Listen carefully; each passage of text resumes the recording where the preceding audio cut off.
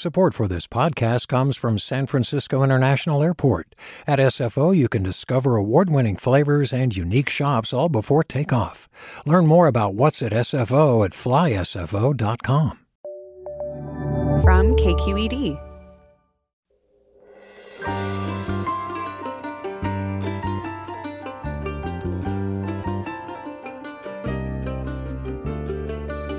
From KQED in San Francisco, I'm Mina Kim. Coming up on Forum, Lara Bazelon says more mothers need to stop feeling guilty about their professional ambitions and recognize that having a career is not at odds with being a good parent. In fact, prioritizing work is good for kids, helping to instill independence and resilience. Bazelon, a law professor and mother of two, has a new book, Ambitious Like a Mother. And we want to hear from you. Have you found your demanding career to be good for your kids? Join us.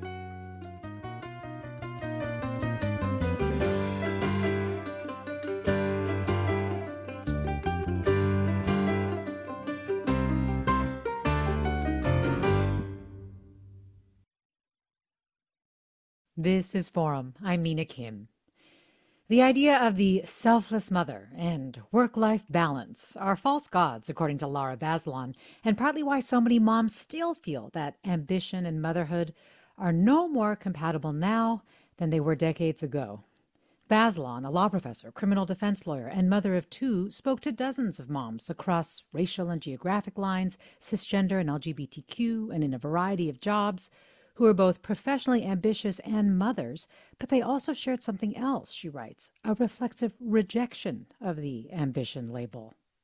Bazelon challenges that reflex in her new book, Ambitious Like a Mother, Why Prioritizing Your Career is Good for Your Kids.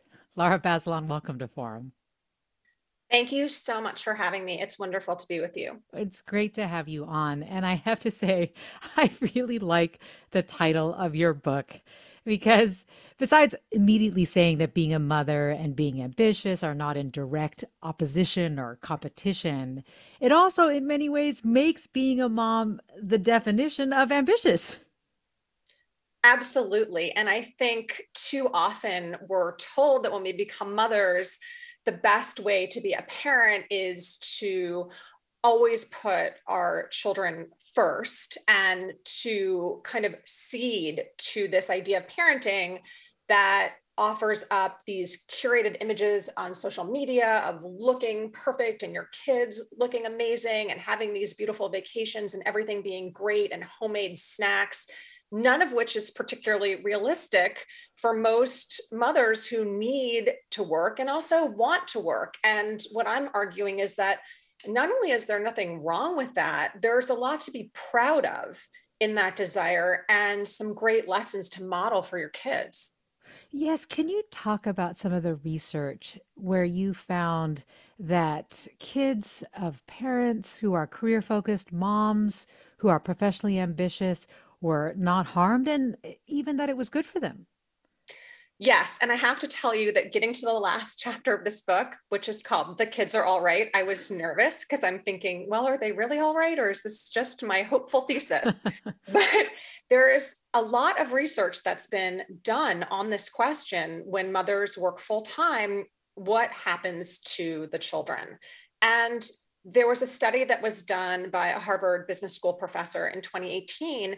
She looked at over 100,000 of these families. And what she found was that the daughters of working mothers actually earned more and did better in their financial lives than the children of stay-at-home mothers, and that the sons of working mothers were more likely to believe in gender parity in the home and more likely to believe that it was also their responsibility to do some of the domestic tasks. And I don't say this to condemn people who want to stay at home. I think that's an absolutely legitimate choice. And I also think that women who are working full time, who are afraid that they're not giving the same level of care or not having the same kinds of successes in raising their children, should not be worried about that. Yes, and that's what I meant earlier when I was saying that Ambitious Like a Mother also talks about how being a mom is a form of ambition. Certainly, you need a lot of ambition to be a good mom, and and to want to be is a drive to succeed as well. Besides the data you cite, the research and studies that you cite, the other piece of this that's really powerful in making that argument are the people that you talk to. So could you tell the story of Diana, for example, the California esthetician who immigrated from Vietnam and was a nail salon worker, and her professional ambition ultimately having a really positive impact on her family? Sure. Diana is someone who, as you say, emigrated here from Vietnam. She came here speaking no English. She actually learned how to speak English by watching Friends and also carrying around this huge dictionary in her backpack. And she ended up marrying her first and only boyfriend, who she met in high school, who was also an immigrant. And they had two kids. And essentially, what they realized was that it was going to make more sense for her to be the primary breadwinner and for him to mostly stay home and take care of their kids. And so she worked at a nail salon very hard, extremely long hours. And they were basically barely making ends meet. It got to the point where her job really took a turn for the worse. The conditions got worse. The pay actually declined. And she decided to strike out on her own and start her own business by renting a room in a salon and basically being her own boss. And initially, her husband was very nervous about this because, of course, it's a scary thing to go out on your own and be a small business woman or small business person. And she was able to sort of convince him that she was going to be able to do it. And what was wonderful for her was that all of her clients, or many of them, came with her. And that when that would happen and they would call right after she started up this new job, her kids would see the phone ringing and they would be so happy and excited for her. And they were really seeing this gamble of hers pay off. And she's had her ups and downs through the pandemic for sure, but now she's busier than ever and she's making more money than she did when she was incredibly unhappy, overworked, and underpaid.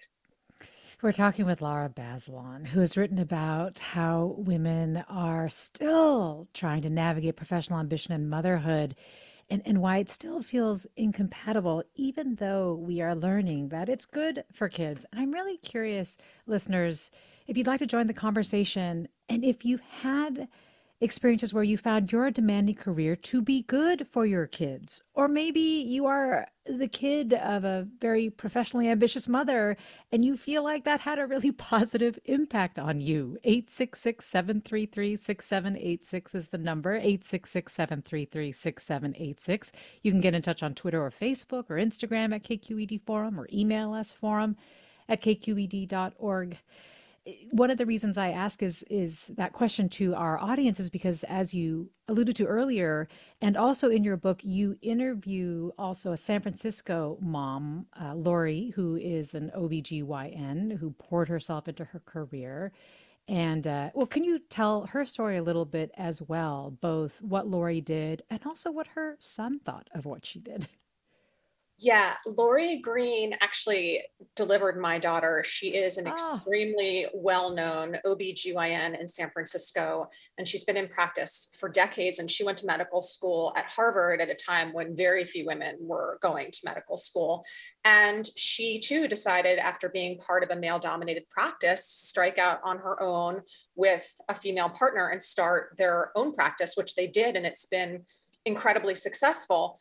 Lori is one of the most driven people I have ever met. And she worked oftentimes around the clock, and she took some pretty interesting, what she calls shortcuts, when her two children were little.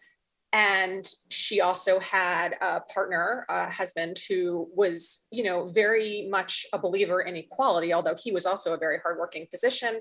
They had help too. They had people helping them. They had a nanny. I think, though, what's funny is that, her kids have a lot of admiration for her. And her son, Ross, who I interviewed, he was telling me about the kinds of food that they would eat at home. They would have things like, string cheese and raw carrots and tortillas for dinner. And, he thought that was delicious until he went to school and realized that the school lunch was actually better than what he was getting at home.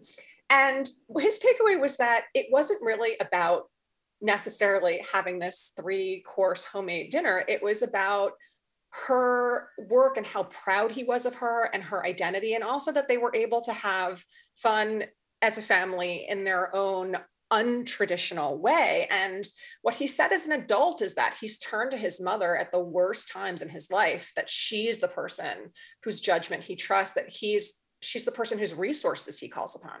Yeah, you say in your book she spent nights at the hospital, missed sports games, a graduation, but that it never occurred to him that she should do anything else. And in a partner, he selects for people who are ambitious and driven.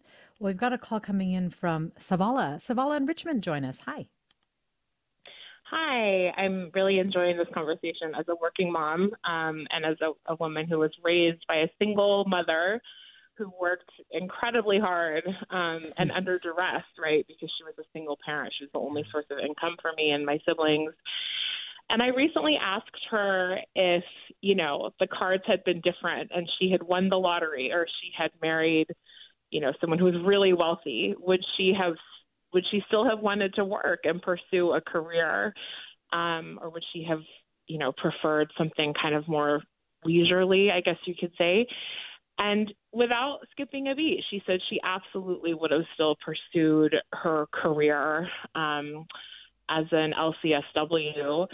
And that really struck me. She said, it was a matter of self-expression and self-creation for her to have a demanding job as much as it was, an imperative as the sole breadwinner for the family. And I relate to that, and I relate as a woman to valuing and wanting to claim and nurture my right to self-creation and self-expression through work. If that is true for women and for mothers, then I think we should value it. Well, Savala, thanks. Your mom sounds amazing. Laura, I don't know if you have a comment for Savala. Just that you put that so beautifully. And I relate in a heartfelt place to what you said. I'm a single mother as well. And I don't get alimony or child support, although I have an extremely supportive partner in my former spouse. And I'm just incredibly proud of the fact that I can provide for my kids. It's absolutely an imperative that I work. And it's also, it lights me up inside. It gives me joy. It gives my life a meaning and a purpose. And I think I've been able over the years to kind of show my kids that in a way that resonates with them. So it makes me so happy to know that the same thing is true for you. We're talking with Lara Bazelon.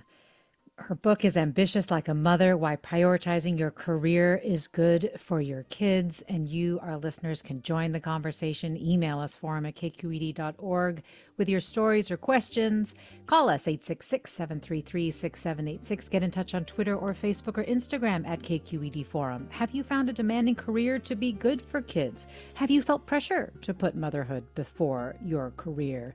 Or felt like you've had to subordinate your career in favor of kids because you feared being seen as a, quote, bad mother or being a, quote, bad mother to your kids? We want to hear it all on Forum. Stay with us for more after the break. I'm Mina Kim.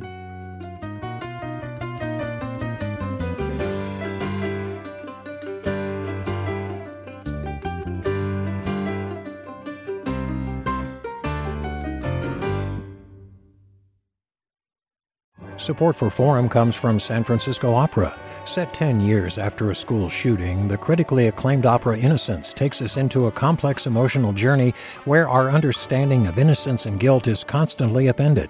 Kaya Sariaho's ethereal score collapses the past into the present as a community of survivors grapple with how to move forward.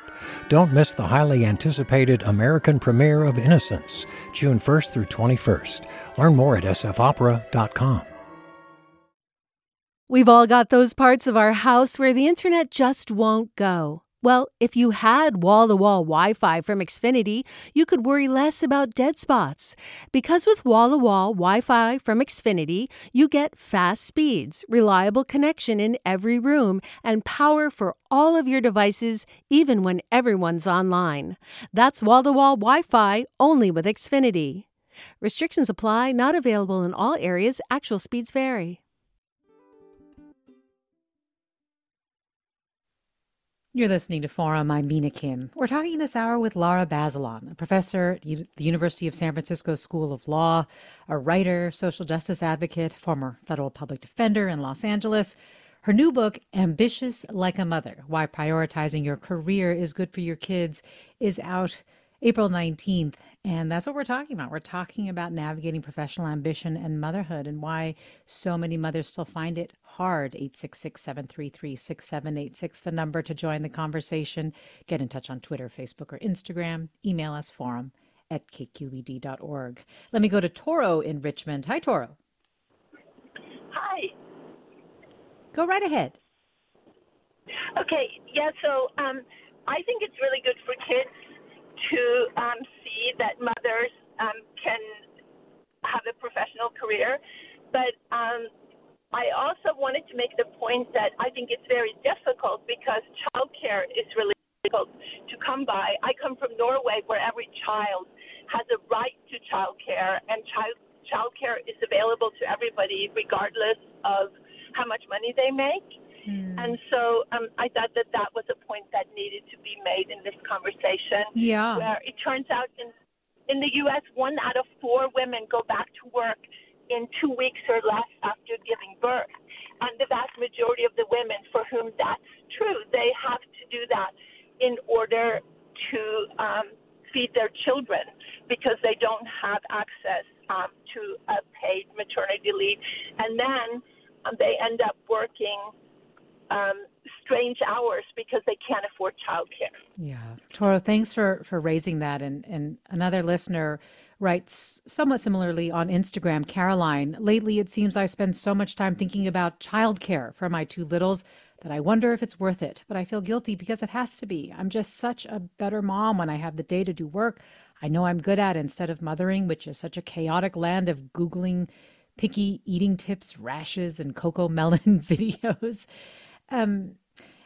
It gets at this question of, so while you're giving us really good reasons and examples, Lara, that prioritizing a career is good for your kids, we aren't like, it's not like that means we're all good, right? And part of the reason, of course, which Toro is getting at is systemically, moms are not supported in the ways that they need to be.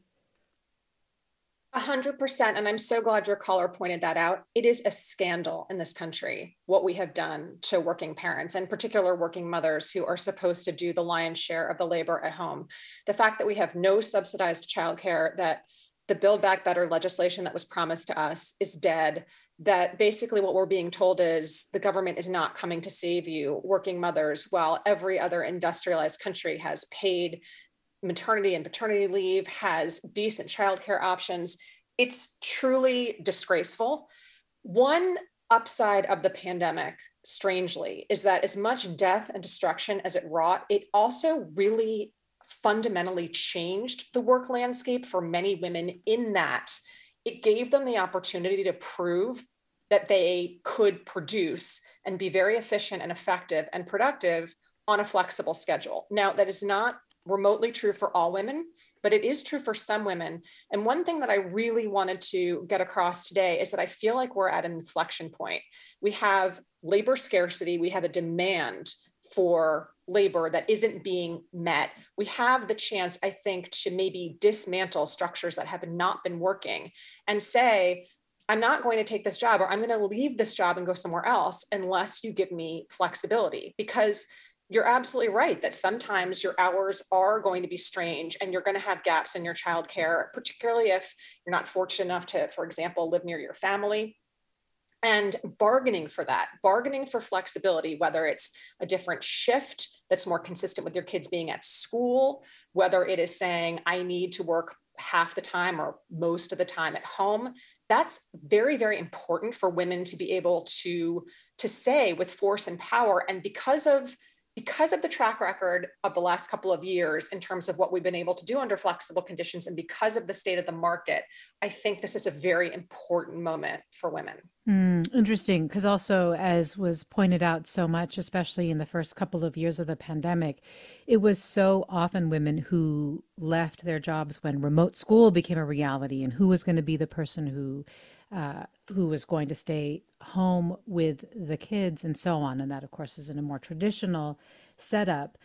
What you're describing in terms of basically mothers seizing their power right now to be able to say, okay, yes, this is the time, this is the inflection point where I can ask for more, is actually still a really hard task, because one of the things that you learned is also just psychologically, a lot of moms are still conditioned not to ask for that and to still feel guilt about prioritizing the kinds of things they want to see in their professional life, because they feel like it is something that is not necessarily going to be beneficial for their own children.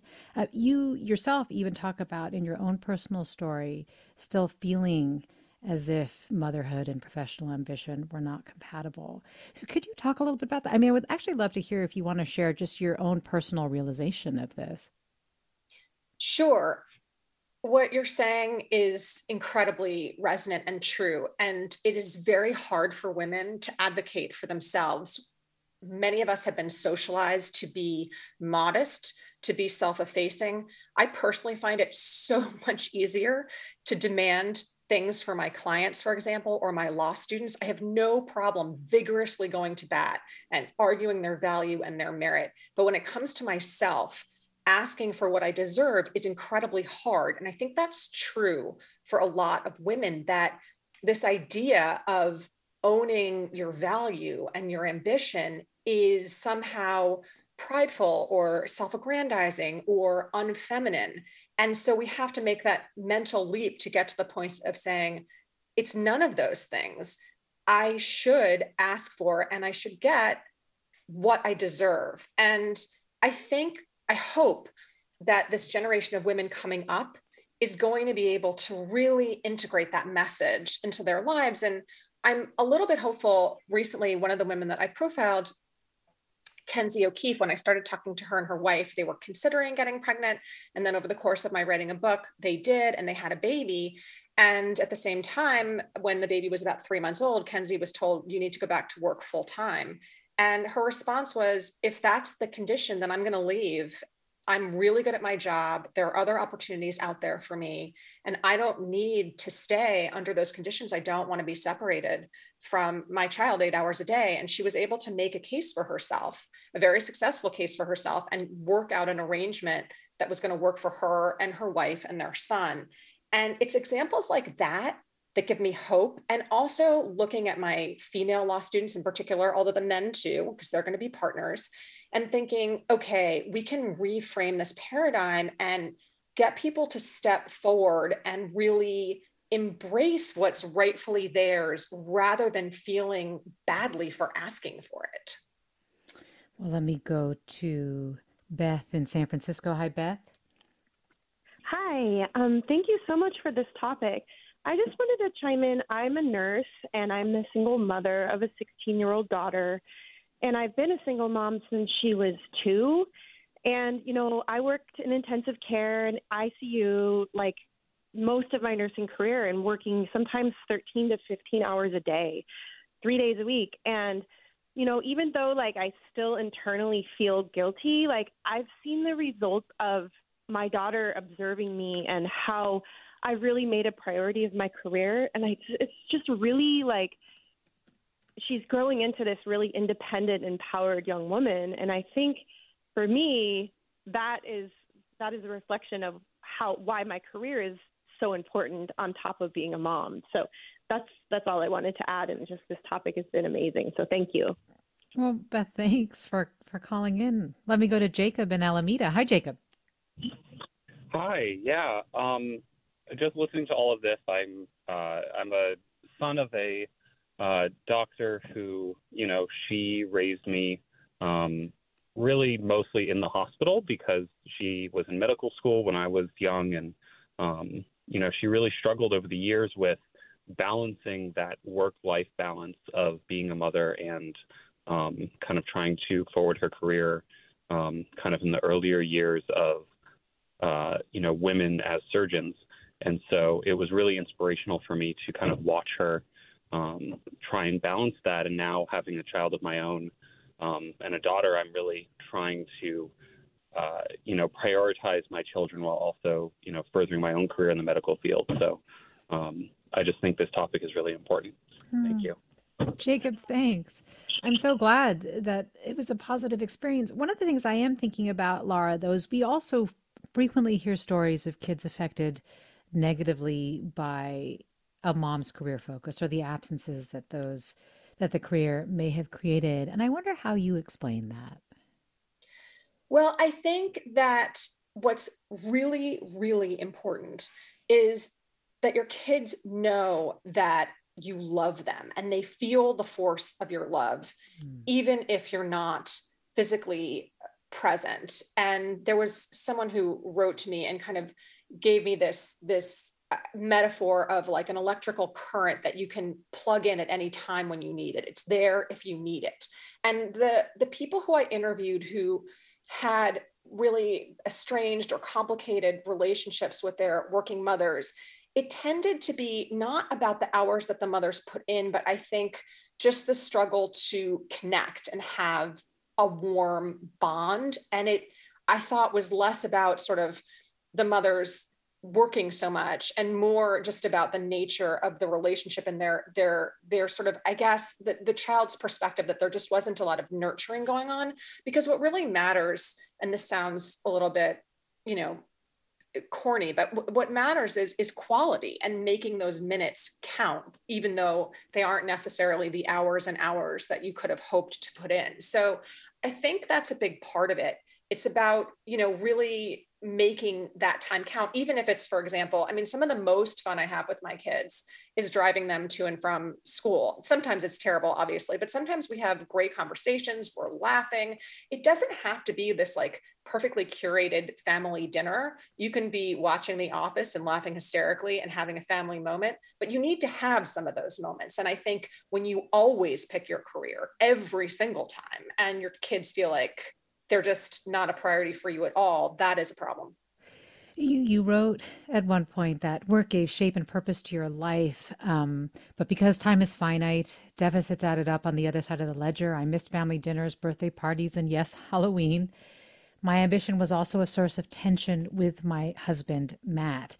I wanted to ask you a little bit about that, because you also wrote a piece last year about divorce and how in another paradigm shift, it was an act of radical self-love, similar to the paradigm shift that you are making right now about professional ambition and motherhood. I do wonder, like, how you were able to not blame your professional ambition and career for the breakdown of your marriage. This is such a hard topic, but I think it's really important to talk honestly about it. And I do not mean to suggest for a moment that being an ambitious mother is incompatible with being happily married, because I know many, many of those people. So I'm speaking to people like me who couldn't make it work. And just to sort of give you a sense that the breaking point came, I had been commuting for several years to a job in Los Angeles from San Francisco. And I was litigating a case with my law students of someone who had been wrongfully convicted in 1979 and was still incarcerated. And I had to retry that case because even though we had overwhelming evidence of my client's innocence, the district attorney's office refused to back down and do the right thing. And so that's when I missed the Halloween and some other occasions. And it was a very, very stressful time. And it was sort of the breaking point. He was exonerated in November of 2013. Mm-hmm. And it was one of the most unbelievable moments of my life. It was just a surreal experience to see him walk out of prison after 34 years. And 6 weeks later, we were separated. My husband and I were separated. And it just wasn't, I think, the way that the marriage had been sort of conceived of once the kids came along. It was more this idea that there was going to be more balance or maybe even more stepping back. And if anything, I was more fired up. And I sort of realized this work is so important to me. It gives me purpose. It gives me meaning. I happen to be good at it. And I can't give that up. And I can't stay in a relationship where it's going to be a constant source of tension and friction. And it's devastating because I didn't get divorced because somebody cheated or we were sick of each other. I was still very much in love with my husband, but I just felt that I was not going to be able to be my complete self and stay in the relationship in the way that it existed then. Yeah. Do you see a common thread between realizing that your career and also ending your marriage, realizing that the kids would be all right? Yes, that was a big source of comfort to me, that from the beginning, our focus has always been on our children and on making things as comfortable and easy for them as we possibly can, knowing that having a divorced family isn't optimal. And so we just prioritize doing things as a foursome. It's interesting. We've taken family vacations post-divorce that are so much better than the ones that we took when we were married. We try to have meals together. We particularly did that during the pandemic when our kids really couldn't see anybody except for the two of us. And we just make it a point to try to be as generous and accommodating with each other as we can. He also has a very high-powered, stressful job. It's not perfect, of course, we fight, but I think at the end of the day, we try to stay in this place of, we're here for our kids. We're going to remake our family around our kids, and we're going to make sure that they feel that they're loved and supported, and the issues that we have, we'll deal with behind the scenes, not in front of them. And we'll also really always try to give each other the benefit of the doubt. And it seems that in the, I guess, like 7 years that it's worked out pretty well for us. Yeah. Well, I guess when I asked that common thread question, I was really struck in your piece that you wrote for the New York Times about divorce, that you loved yourself. You chose yourself. And I do wonder if in many ways that is also an important part of being a good mom. Yeah, I think it is, in the sense that I chose myself because I thought, if I don't do this work that I'm so passionate about and makes me feel alive, a part of me will be empty and dead, and my children will know it. And I won't be able to be as good of a mother because I'll be profoundly unhappy. And I think that children always know. They know the truth about their family. They know the truth about their parents. And I didn't think I was going to be able to pull off lying to them or to myself. We're talking with Lara Bazelon. The book is Ambitious Like a Mother. Lara is a law professor at the University of San Francisco School of Law. And you, our listeners, are joining the conversation, 866-733-6786. And you're posting comments on Twitter, Facebook, or Instagram. Let me read a couple now. This listener writes, I'm constantly wondering whether I should ask to be demoted to an individual contributor level instead of being a manager. Another listener writes on Instagram, I feel so guilty all the time if something goes wrong for my kids. I immediately think it may not have happened if I wasn't so burnt out. I love my work and I love my kids, and I feel I can't do either responsibly. It is so striking, isn't it, Lara, that we're still having this conversation decades later when all of this was brought to the fore. It is striking, and I think that social media has made it worse. If I hear one more celebrity say that she's a hands-on mom whose kids always come first, I'm going to start screaming. Or one more perfectly curated Instagram post of this absolutely gorgeous person who somehow still fits into their skinny jeans 2 weeks later. It's just not realistic, and we need to stop listening to those messages. We'll have more with Lara Bazelon after the break. I'm Mina Kim.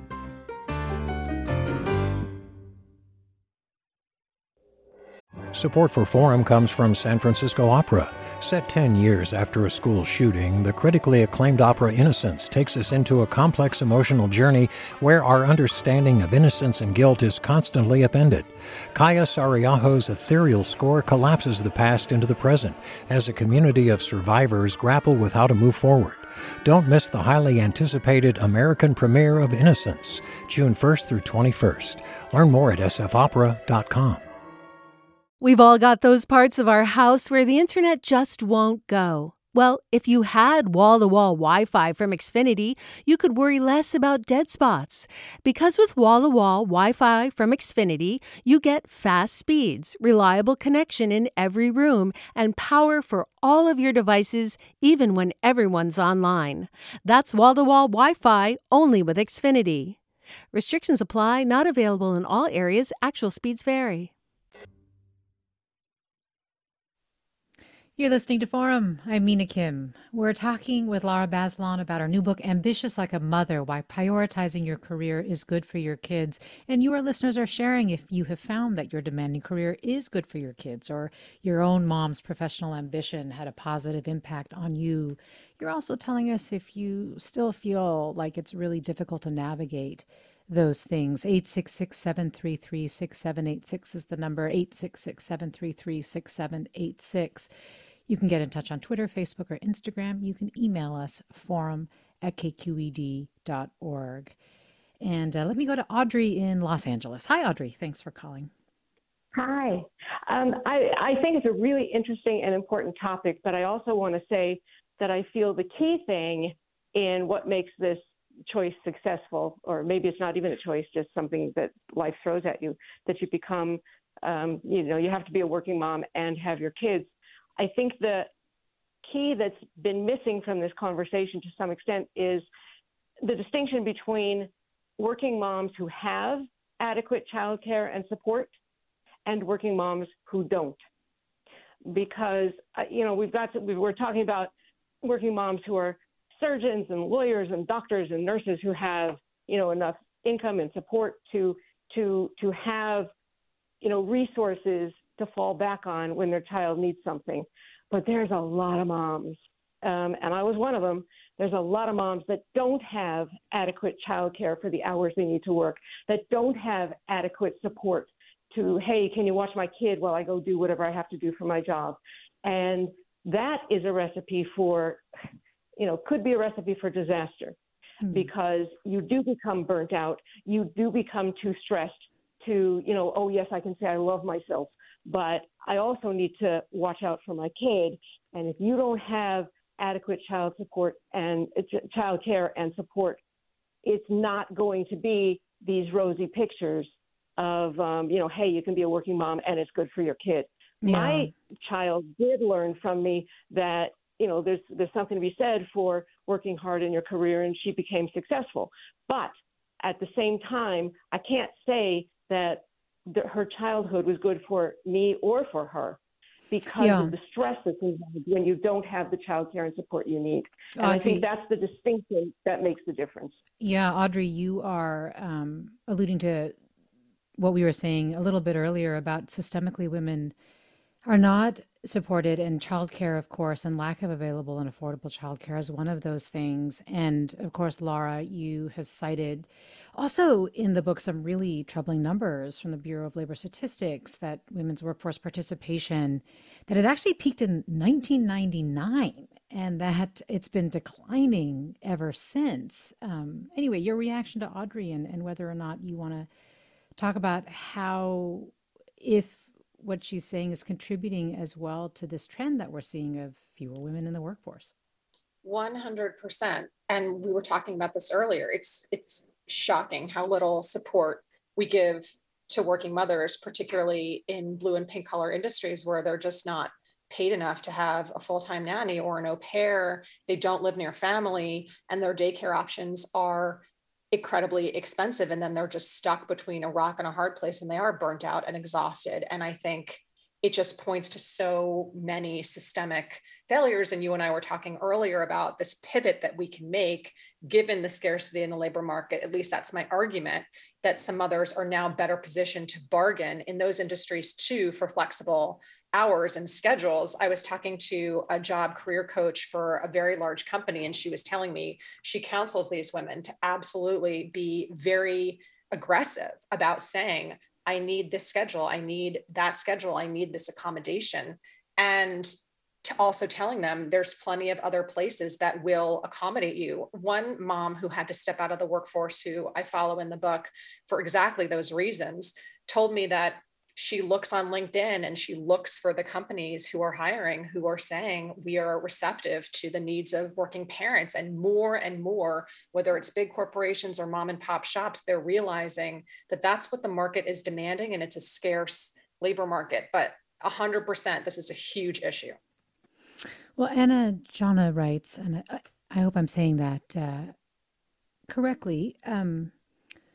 Jana, I wanted to ask if you are noticing any generational shifts with younger millennial parents. The fact that we are living in a climate crisis, a pandemic, and confronting perverse racism, life is short and so precious. And many of us are questioning the Protestant work ethic, which is so rooted in white supremacy when there are so many other vital social issues.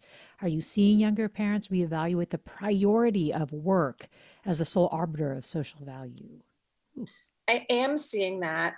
What I'm also seeing is this idea of purposeful work and also the importance of setting aside leisure time. And I'm not arguing that ambitious mothers should work themselves to the bone. That's definitely not what I'm saying at all. What I'm saying is that if you are able to work hard enough and garner enough success and earn and demand flexibility, you can have a more livable life. And I see in my students starting out in their careers this need to work terribly, terribly hard to prove themselves.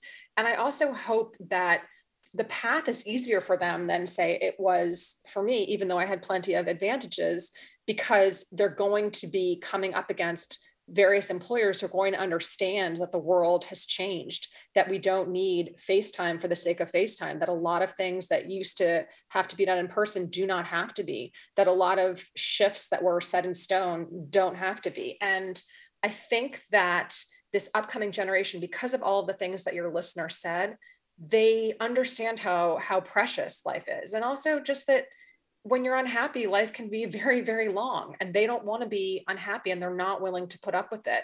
Some people say that the upcoming generation is spoiled and overindulgent, but I don't think so. I think that they're very much aware of the mistakes that have been made and the bad hand that's been dealt to them, and they are pushing back. And I think they are going to push back far harder than the previous generations did.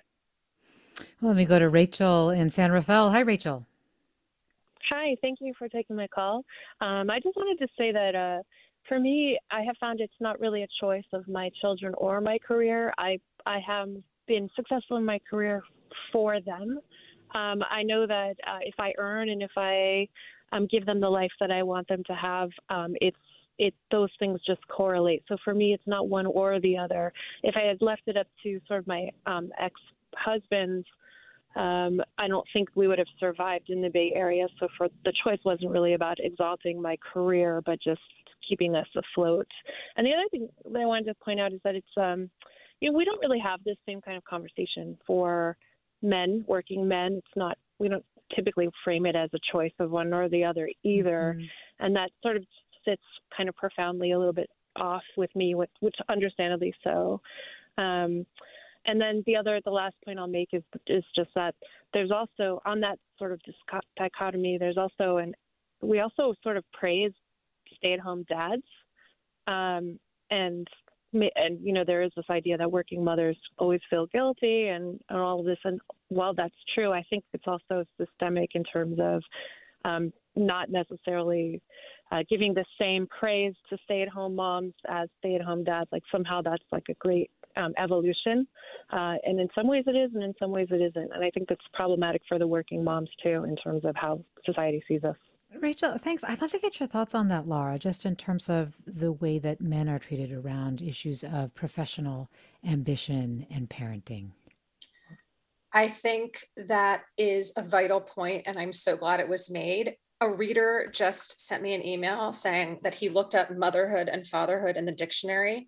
And I think this is very telling. They're both they're defined the same way, the state of being a mother, the state of being a father. But here's the sentence. You know how the word is used in the sentence in the dictionary? For a mother, quote, she juggles motherhood with a demanding career, end quote. For fatherhood, quote, the joys of fatherhood had softened him, end quote. When men become parents, they generally are perceived in a more, in a better way at work. They actually get a work bump. Sometimes they get raises or promotions, people tend to think, oh, well, now they have a family to provide for, and this is a wonderful thing. They tend to actually benefit from being fathers, even though we know that statistically they do far less of the labor at home. Now, not all, but it's true for most men in heterosexual relationships. And whereas when women become mothers, there's often this perception of, oh, well, you're not going to work as hard, or you're not going to be able to be as devoted to this particular project, just sort of this assumption that they're going to be less capable. And then I think the caller is absolutely right that stay-at-home mothers often are made to feel that it's not quote unquote real work, even though, as every mother knows, it's the hardest work that there is. And stay-at-home fathers are exalted. They don't even have to stay at home. They just have to take the kid to the grocery store, and people are taking off their hats and bowing down. And I'm like, that's what the rest of us do all the time. It's called being a mom. Well, talk about your argument around the danger of basically giving into this whole idea of achieving an ideal work-life balance, and that you can if you try hard enough to do that, because that's also very much a thread of what Rachel was just saying about that these things are in competition and so on. I definitely bought that work-life balance myth hook, line, and sinker. And I didn't realize how indoctrinated I was until I started thinking critically about the magazines that I was reading. And this is how I survive the elliptical machine at the gym, is that I consume rapidly things like People Magazine and Us Weekly. And they have the same, I know. I subscribe to 3 magazines, that and the New Yorker. Guess which ones get read. And I was just realizing that this message is getting pushed, that it's possible to just have this equipoise where everything, it's like a seesaw where it's perfectly balanced. And that is just a complete myth. And there's no recognition of the fact that part of the beauty of motherhood is mess, that part of it is actually really messy. And this concept that if you just try hard enough, you'll find this balance. I ran around like a mouse in a maze, just booby trapped and dead ended, thinking like, I'll just have to like find this magical Eden, this exit where I've walked this knife's edge. And it's not a real thing. What's a real thing is imbalance going in both directions. Every once in a while, you'll have this perfect moment of harmony, but most of the time something's coming up and something's coming down. And what I say to burnt out and exhausted moms is, when you get to that place where you're so spent in one direction, that's when it's time to sort of turn in the other direction. But also you have to let yourself off the hook and realize that life isn't a perfectly curated series of Instagram stories and beautiful airbrushed pictures, that we're all struggling with the same decisions and the same imbalances and the same mess. And I think that kind of seepage and acknowledging it is really important. And I think the truly beautiful picture is that one, not the airbrushed curated one. Yeah, you talk about how we need to celebrate that we actually do give our kids something in moments of imbalance, and maybe especially in moments of imbalance as well. Again, that is something that can be good for kids. Well, Chris writes, the biggest elephant in the room is equity at work and home with all life's duties and expectations. I worked as a single mom of 3, and my grown kids understood I had to work. What made it difficult are the double standards. Dad-related work complications are admired, but mom-related work issues are a reason to not promote single moms, and the list goes on. Again, we're talking motherhood, and you're listening to Forum. I'm Mina Kim. Leah writes, sorry to share that my own experience only bears out half of your guest thesis. My mother was a journalist who traveled, wrote, and published extensively. Perhaps because of that, I went on to pursue my own career and become a lawyer. Her absence during my childhood, however, left long-lasting wounds, which, thanks to decades of therapy, I've been able to heal. And it was not the missed school plays that had the negative impact. It was her lack of awareness of what was going on day to day, and her focus on her success, which imprinted the sense that I was just not worth her time. We touched on this a little bit, Laura, but I don't know if you have anything to add. Yeah, this hurts, and I completely understand this feeling. Recently, I had this really interesting experience with my kids. This was during the pandemic, when I think we all felt like we were doing a terrible job at absolutely everything. At least I did, speaking for myself. And I had this strange experience where my law students and I were litigating another wrongful conviction case. This one was in Louisiana, and the prison started allowing Zoom visits, and our apartment's pretty small. So I was working in the kitchen and my kids would come in and out, and they got to know my client, Utico, and he became kind of part of our lives. And he loved interacting with them and they loved interacting with him. He found their joyfulness in their youth and joking with my son about sports and talking to my daughter about TV to be a huge part of what was keeping him alive during this really dark time. And then for a variety of very dramatic reasons, the case took a couple of turns, and I was able to go down for the hearing in where he was exonerated, and it was on Zoom, and my kids watched. And it was just incredibly meaningful to me to have my kids there watching this happen. And then a couple of months later, we all came down to celebrate his turning 28.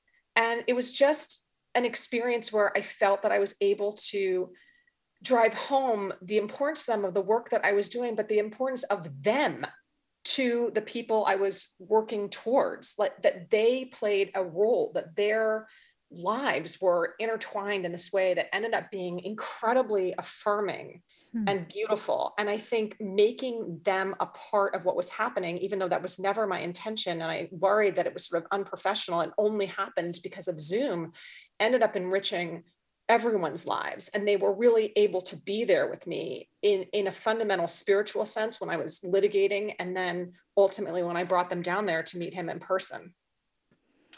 Well, we've got some more comments that I want to read.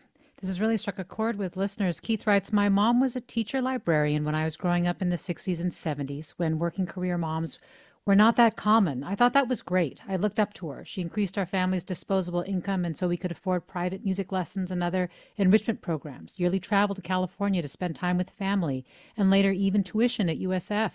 I never regretted being a latchkey kid.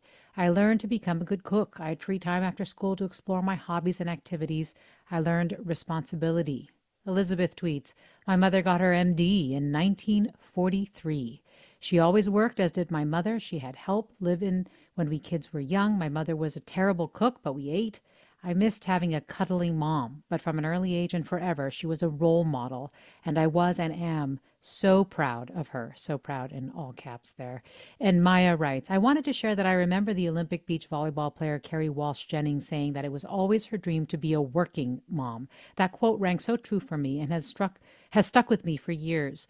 My mom was an inspirational working mom, and now I strive to be the same in my career that I love as a marine biologist while caring for my 2 young boys. It is hard to do both things well, but so rewarding on those few days things work out. Well, Laura Bazelon, one of the things that I find amazing that for decades we're still asked the question, how do you make it all work? I bet you get asked that a lot. Really curious how you answer now after going through this whole process, looking at this book. I do get asked that. I'm sure you get asked that. Every mother gets asked that. And of course, no one ever asks the dads. And what I say is, it's like an old jalopy. You piece together various things and somehow it runs in its own funny, eccentric, very cool way. Yeah. I don't make it work like an airbrushed picture. I make it work because I keep it real. I often say I don't even make it work. It just is. Exactly. You just do what you can. I'm going to borrow your answer. Well, thank you, Laura Bazelon. It was great to talk with you. Thank you so much for having me. And my thanks to Susie Britton for producing today's segment. Forum is also produced by Judy Campbell, Ariana Plera, Blanca Torres, Grace One, and Caroline Smith. Cesar Saldana is our engagement producer. Susan Britton is lead producer for the 10 o'clock hour. This is Forum. I'm Mina Kim. Funds for the production of Forum are provided by the members of KQED Public Radio, the Germanicos Foundation, the Generosity Foundation, and the Heising Simons Foundation. Support for Forum comes from San Francisco Opera. Set 10 years after a school shooting, the critically acclaimed opera Innocence takes us into a complex emotional journey where our understanding of innocence and guilt is constantly upended. Kaya Sariaho's ethereal score collapses the past into the present as a community of survivors grapple with how to move forward. Don't miss the highly anticipated American premiere of Innocence, June 1st through 21st. Learn more at sfopera.com. We've all got those parts of our house where the internet just won't go. Well, if you had wall-to-wall Wi-Fi from Xfinity, you could worry less about dead spots. Because with wall-to-wall Wi-Fi from Xfinity, you get fast speeds, reliable connection in every room, and power for all of your devices, even when everyone's online. That's wall-to-wall Wi-Fi only with Xfinity. Restrictions apply, not available in all areas. Actual speeds vary. All over the country, we need to improve reading in Wisconsin. Schools are changing the way they teach reading. I'm calling for a renewed focus on literacy. We have gotten this wrong in New York and all across the nation. And it's happening because of a podcast. I think your podcast has changed my life. And I'm going to share this podcast with everyone I meet. Sold a Story investigates how teaching kids to read went wrong. New episodes of Sold a Story are available now.